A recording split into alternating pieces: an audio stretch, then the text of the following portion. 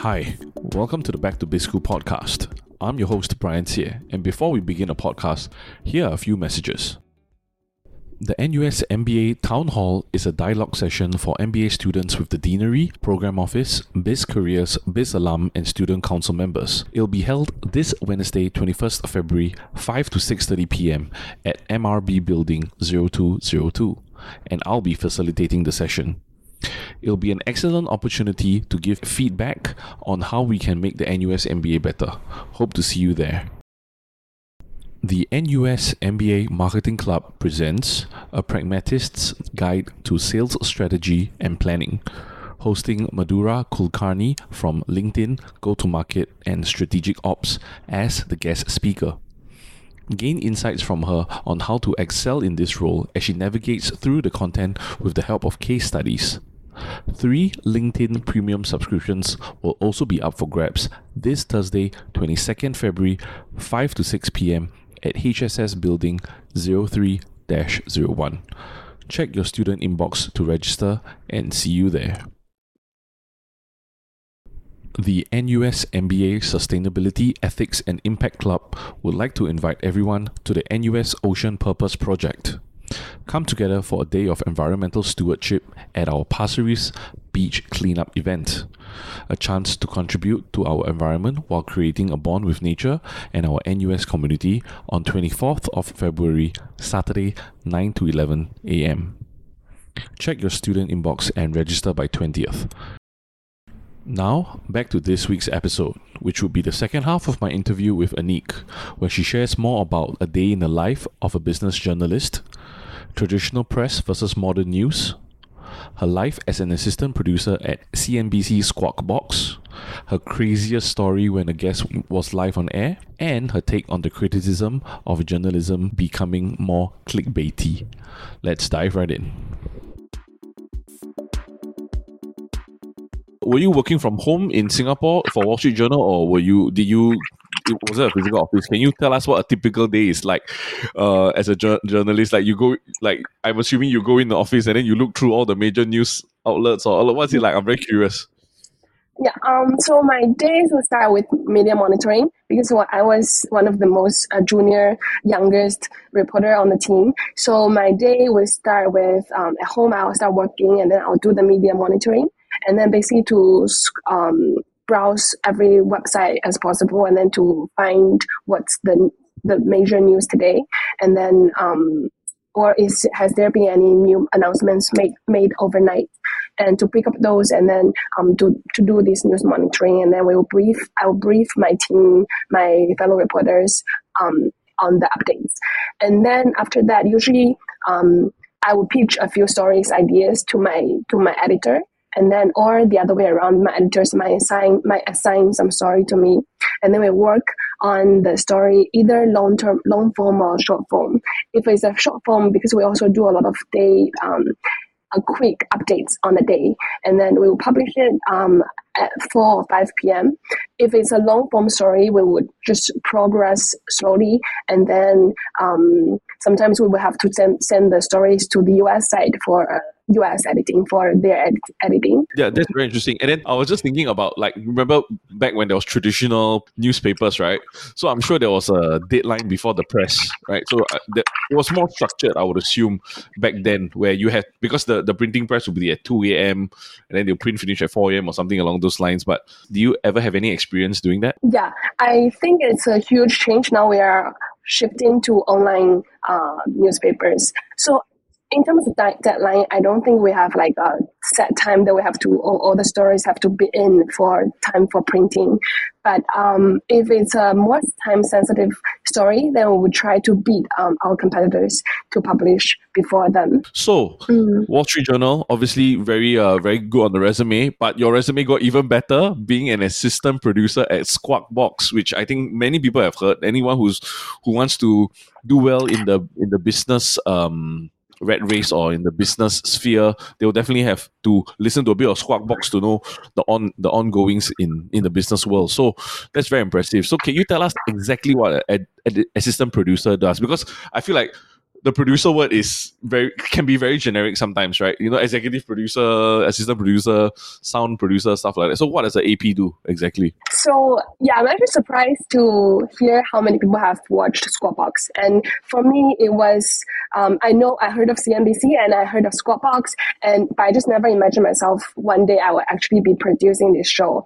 And it was nothing but a huge honor, and it was really fun. So Squawk Box is kind of like a Asia markets opening news program. So our working hours, so we have this show at the cost of all the producers on this show are all sleep deprived because the show runs from 6 to 9 a.m. So basically every day we go to work at 2 a.m., 2:30 a.m. So for that period when I was with CNBC, which is almost a year and a half, and then I have to go to work at 2 a.m. in the morning, and we prepare the show for 3 to 4 hours, and then we go on live. So the show would be for our audience, especially the investors, or the company executives, and basically everyone who cares about the market, to know what's going to move that day's market. So what's the market moving news on that day, and then so they can act. The assistant producer, we basically work together with the producers, and then we would talk about that day's lineup. We would decide what news goes to the headlines, and what guest we have on that day. So, we're gonna have this guest, and then what's his agenda? Usually, what topics he cares about, and then so I will brief our anchors what questions you can ask these guests, and what will be interesting to talk about with him or with her, and then. When there are new stories, then we will also write stories. I will write a script for these stories, so our anchors will have something to read off on.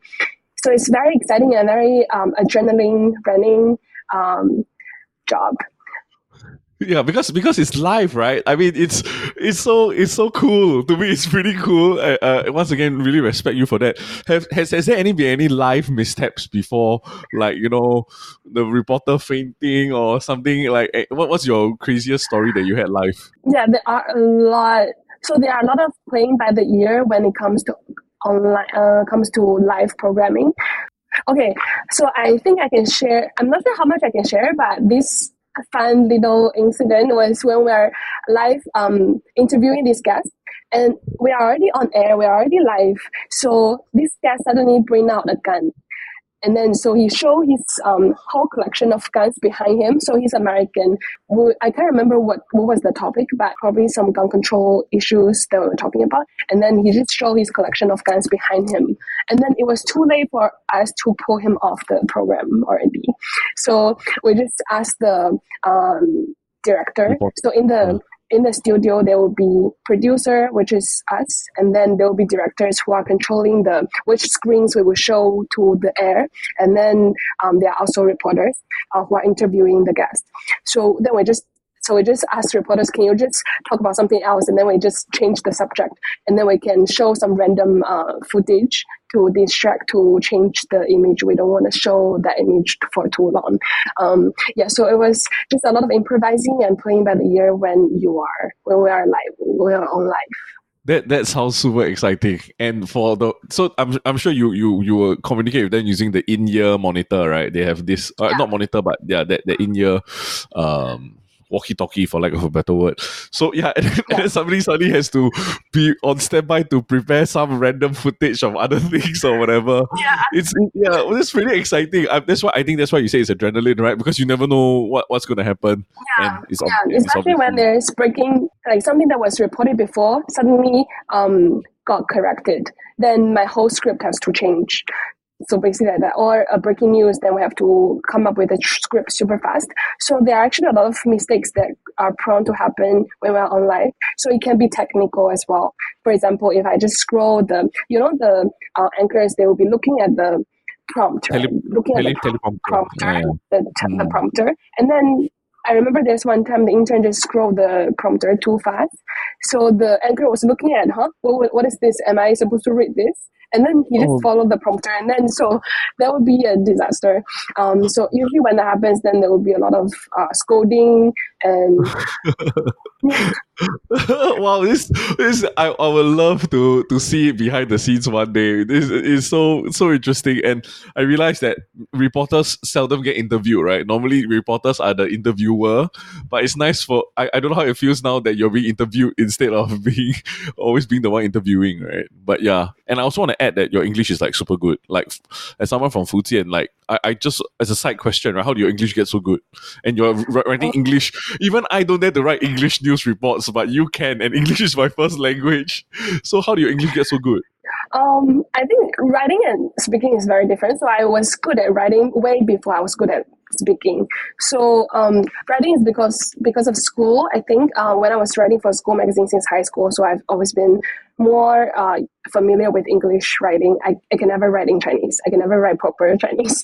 And speaking, I think it's because when I was at uni, when I was in Sydney, and then I was staying in the student accommodation. So basically, we make friends there, and then the people who are staying there are all international students. So the accommodation is called International House. So there are a lot of basically all the foreign students. So then we just talk English. So that's how I think practice makes perfect. But I'm still not perfect. You are pretty And then how perfect to me. You are pretty perfect to me.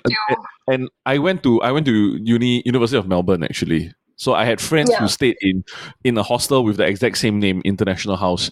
But you tend to see the especially I think maybe because Chinese in general are more shy. A lot of the Chinese international students will just band together, and then they all just speak in their very comfortable 普通话 or Mandarin. They never improve, but I think you really put in the effort, went out there and really improve your English, which is very obvious today. So, a few more questions. I think there has been a lot of criticism lately about journalism being very clickbaity, right? Because it used to be subscription-based model. I mean, there still is, premium models, but it used to be, you just buy like 60 cents, 90 cents for the newspaper. So the inverted commerce quality is there, but now it's about getting the clicks, right? Realistically speaking, because newspapers also need to stay afloat, right? They're not a charity or whatever. So what's your take on this criticism that journalism has become more clickbaity? So I think this criticism of journalism being clickbaity, I think it's more of a challenge that digital media landscape that these outlets are facing. So it's actually a part of a broader conversation about how journalism and these media outlets, news outlets, can adapt and thrive in these changing times. Because the traditional newspapers and print medias, they are facing this decline in circulation or advertising revenue. So they have no choice but to transition to online platforms and then to reach the audience. And the way that these readers, we are consuming news are changing so swiftly.